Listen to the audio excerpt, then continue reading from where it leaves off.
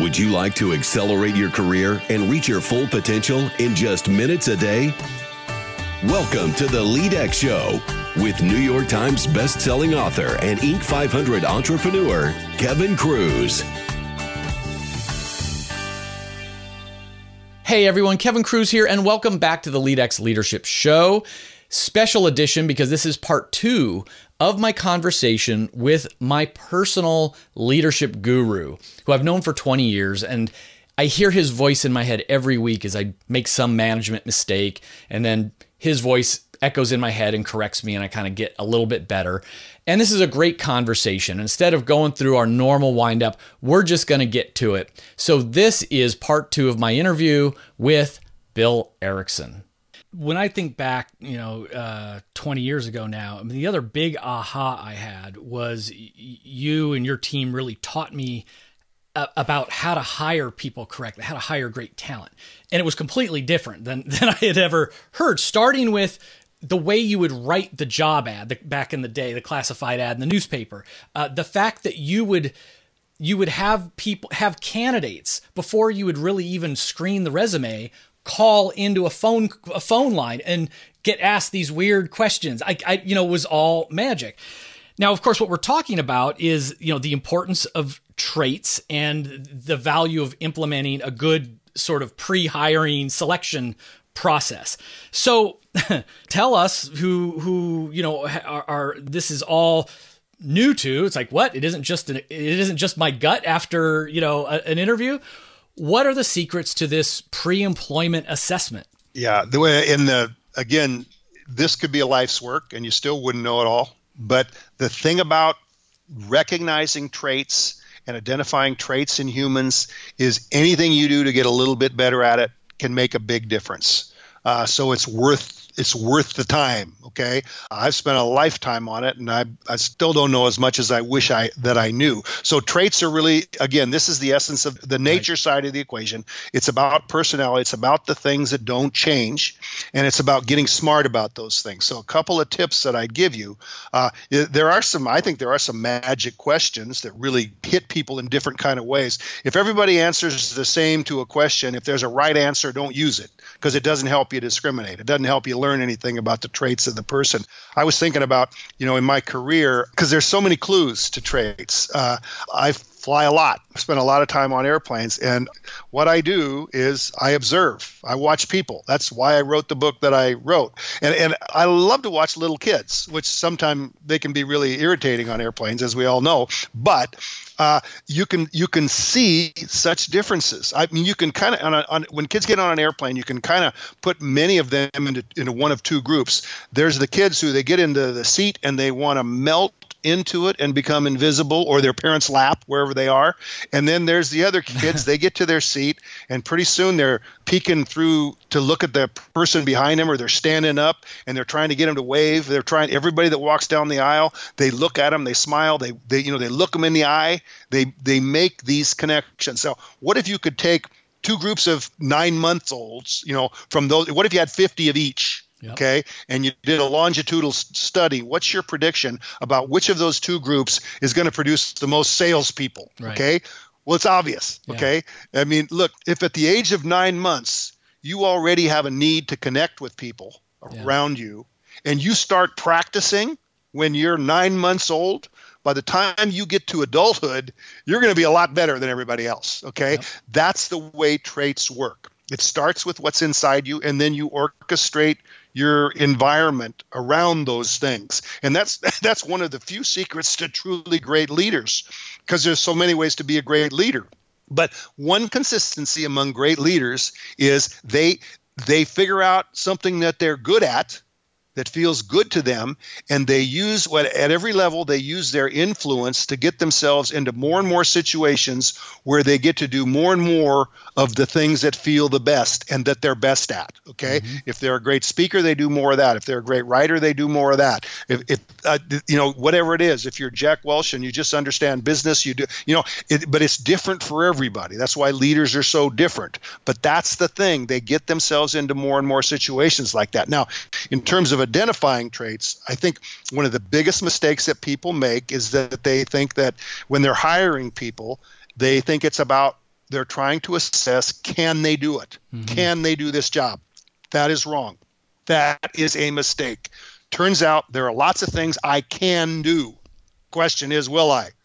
For example, I can keep my desk a lot neater, but will I? Probably not, So years ago, and you probably heard me tell this story, it was one of the most impactful studies I was ever involved in. I got to study 300 of the best nurses from an entire country. It was for the NHS in England, and I learned that there are three types of people in relation to the nursing profession. There are people like me who really can't be great nurses.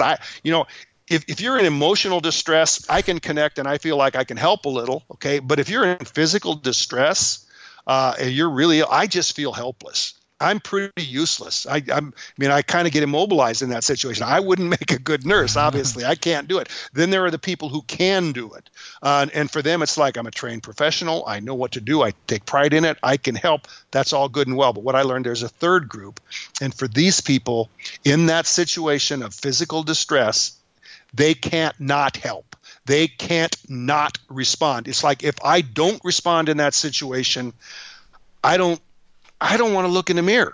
I don't like me as much anymore. Somehow my self-concept is diminished if I don't respond in that situation. I didn't know those people existed. So that's the power of traits. And it applies everywhere. Then, that was a huge discovery. Do you know anybody who can't not sell? Right. It doesn't matter whether you're talking about the basketball game or the weather or whatever. They're going to sell you on something. You know anybody who can't not be friendly? We talked about that. You know anybody who can't not be neat and orderly? Yeah, well, if you have a job that demands neatness and orderliness, look in their trunk, for example, okay? Because there are people who just don't feel right until everything is in its place. Everything has a place and everything has to be in its place. So if you have a job that demands, there are clues in all parts of their life about that trait. So that's where the science comes in, asking questions that elicit a wide range of responses, and then figuring out which of those responses is really predictive of a trait that's going to find expression over and over and over again, and then getting the right traits for each job. So, Bill, to make sure everybody understands, I want you to use an example. So now, and we're not saying that anybody should just try winging this. There's a science to it. People are trained in how to do this kind of screening. But I learned that your trained people back in the day would ask word for word the same question, and then there would be like I think you guys called them a listen for, like you were listening for a certain phrase or a time frame or whatever it is. So is there a question, that is a predictive question that you could also share, like what you would be listening for or what's triggering to you? You bet. So this matters in sales. This matters in education, for example. A good question sounds so simple, okay? Are you a good listener? Now, if you're in a job interview, no one's going to say no, right? If you want the job, everybody says yes. So then that's just the setup. The follow-up is, how do you know when you're doing a good job of listening? And what we've been able to track in several different professions is there is a performance difference between those people who tell you about how they listen. They talk about techniques like reflective listening, and they talk about eye contact, and they talk about what they do. And some of it's pretty smart stuff, right? But what we've learned is the predictive part of that is when they don't talk about what they do, they talk about how the other person responds. So it's when they say, how do you know when you're doing a good job of listening? They tell me more than they intended to tell me. They open up, okay? When they put the frame of reference on the other person, okay? That's what we call predictive. That would be a good example. Okay? Great example. Yeah. Another one, a real simple one, and there's a lot of great answers to it, but are you a good loser? Okay. Well, some people hear that and they hear, are you a good sport? They say, well, yeah, absolutely. You got to be mature, But there are people, that question triggers something inside of them, okay? And they just go, I hate that. I almost said no out loud in the middle of your answer. And it really does discriminate. You get such a wide range of answers and responses. And the thing is, it works at all ages. Okay. Right. I mean, it translates, and it is predictive. So those are a couple examples. Of course, I could always give more. Well, I'll tell just a funny story about traits. This was, several days ago. And it's the end of the day, and I'm getting ready to do these podcast interviews. And my girlfriend, Christine, had come in, and she says, what are you going to do? We making dinner? I'm like, I still want to work. She says, all right, I'm going to hit the treadmill. So I'm working, and then all of a sudden, I don't know, an hour goes by. And so my office is in my basement. So I hear her footsteps again above my head, meaning she's done with her workout. She's going to want me to come up and start the evening, right? So I don't go up there. I just text her. And I say, I know you're done. I say, I'll be up in 3 minutes. She texts back and says, you are very precise.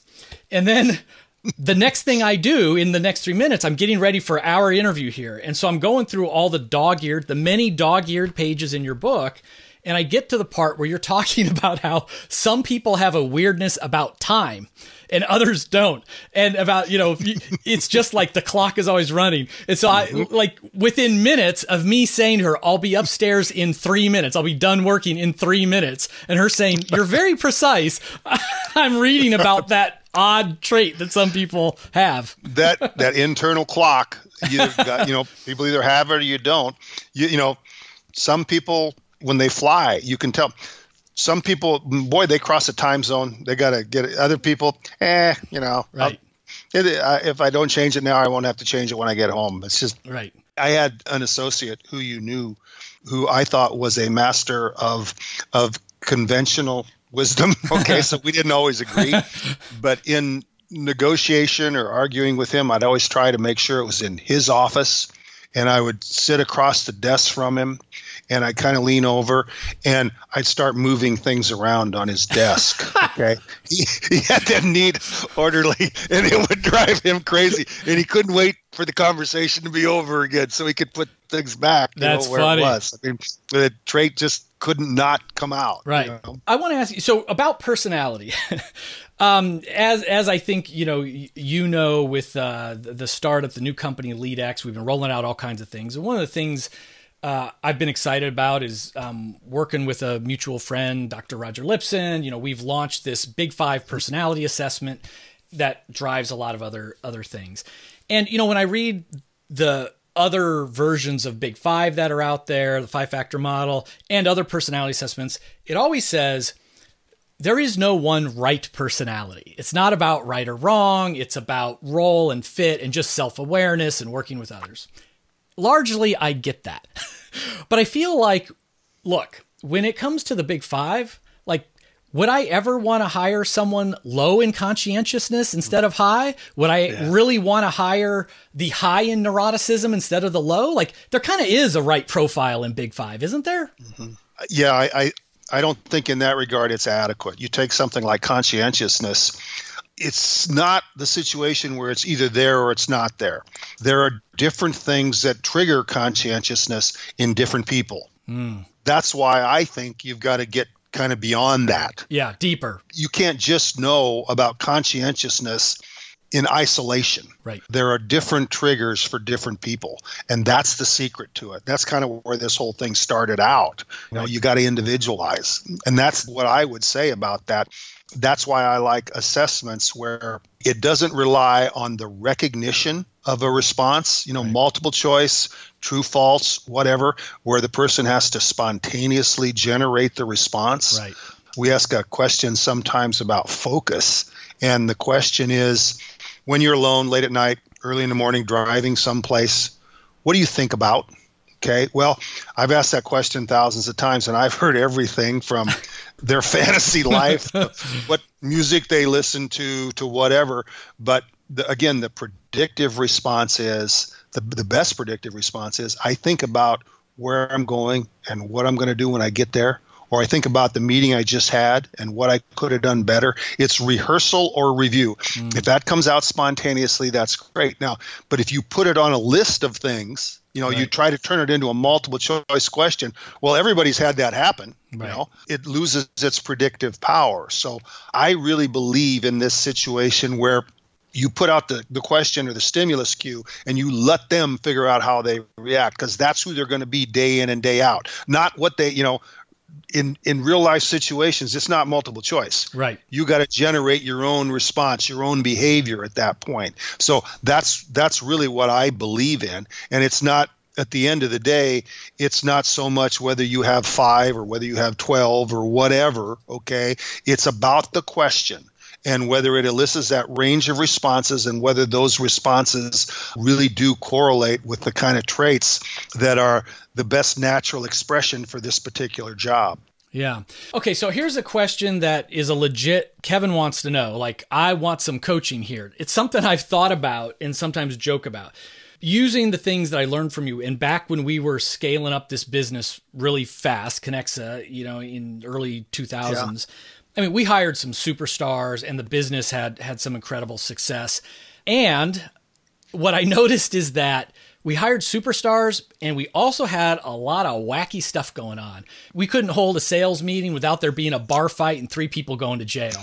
We couldn't have a gathering without someone getting drunk and taking their clothes off in the Denny's parking lot. And it isn't just salespeople. I had very talented young graphic designers, and one said, "Hey, I need some vacation because I'm going to Burning Man, out in the desert for a week." They never came back. They just never came back. I guess they relocated, joined the Burning Man cult. They're gone. Another one, highly talented, really good guy. We hire him. That's funny. Second day on the job, he gets his tongue pierced in so many places. It's so bad. He can't talk for 2 months. So now we've got a talent employee who cannot communicate for 2 months. Now we remember these people that we've worked with and still know in some cases.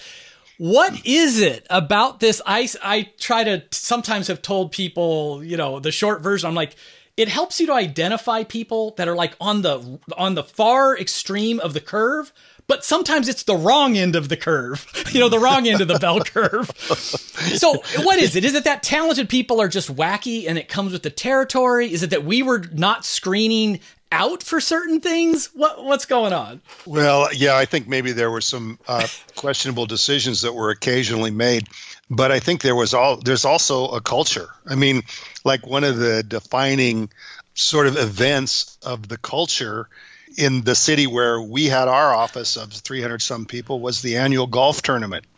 And it had nothing to do with golf. It was a chance for people to let their hair down, and it just wouldn't have been the same without that annual golf tournament. So it was a culture that attracted some people for not always the right reason. But I feel like the defining thing was it was based on it was a performance culture. Yeah. And we kind of stuck to that. So it was like a work hard, play hard culture. So I don't know what to tell you about the guy in the book. And there's a chapter on the most unconventional manager I ever worked with. His name is Sean, and I intentionally misspelled his name because that's just what he always had to screw with everybody. He had a knack for zeroing in on people's hot buttons, usually when he was just a prankster. And yeah. that was one of the techniques he used in manage. He really knew how to get to people, but he also knew how to do it in a really good way at times. There was some unconventional things at Connexa, and you got to take the good with the bad, I guess. Yeah. I guess it just goes with the territory. So to wrap things up, and we could go on forever on this kind of stuff.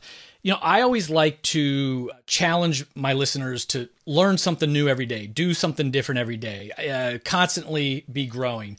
I say it half jokingly, but I say like the robots are coming for all of our jobs. We need to keep our edge, right? Yeah. And so give us a challenge in the spirit of leadership and engagement and no pegs, no holes, something that we could go out and try to do right away. Okay.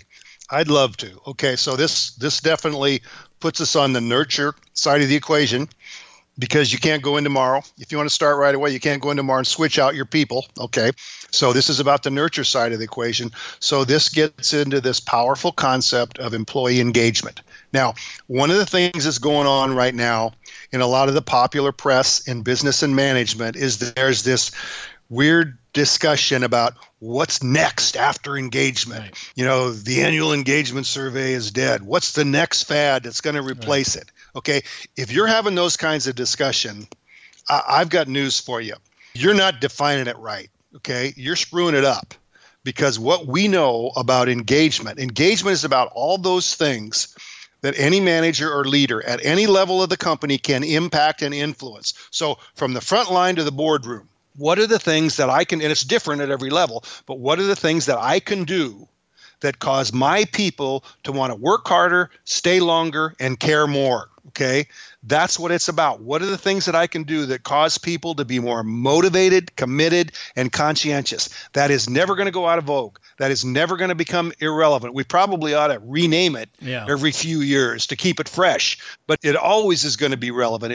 Until that day that you pointed out, when everything is done by robots, that's always going to matter, right? Yeah. So here's something you could do, and it works, and it's important, okay? And you could start tomorrow.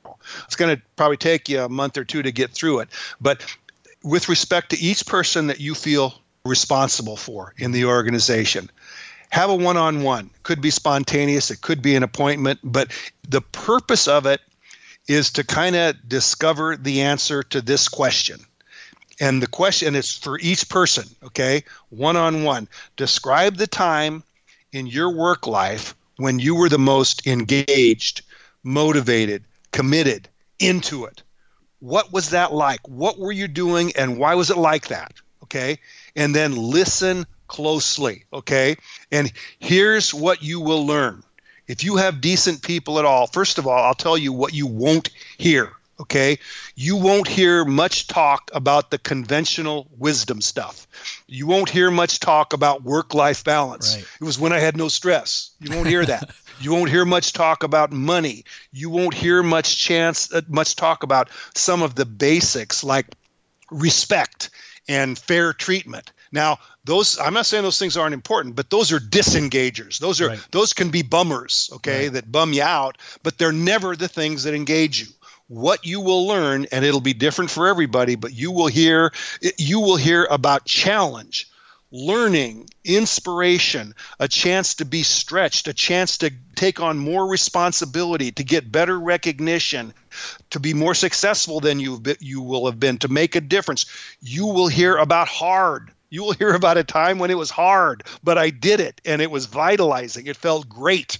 So that's one thing. That's one thing you can do. Now, that's really more about managing, okay?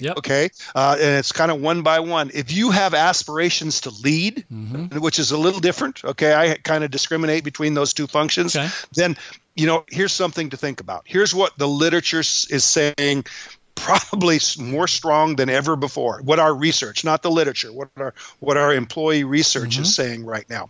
So here's the basis of it. If you could equalize everything else in the work environment, money, working conditions, management, if you could equalize everything else, many, many people would rather work for a cause than a company. So if you as a leader can identify that cause, what matters around here? Why is this important? Who wins when we win? Who are we helping? How are we making the world better? If you can do that, you can gain a big competitive advantage over your competitors. If you can do that better than them. Okay. And even more importantly, if you can inspire people with the mission of this business, why does this matter? Beyond the paycheck, beyond the P&L, beyond the stock price, why is this work is important? And then take this second step of helping them know how their job contributes to it, how they're a part of it.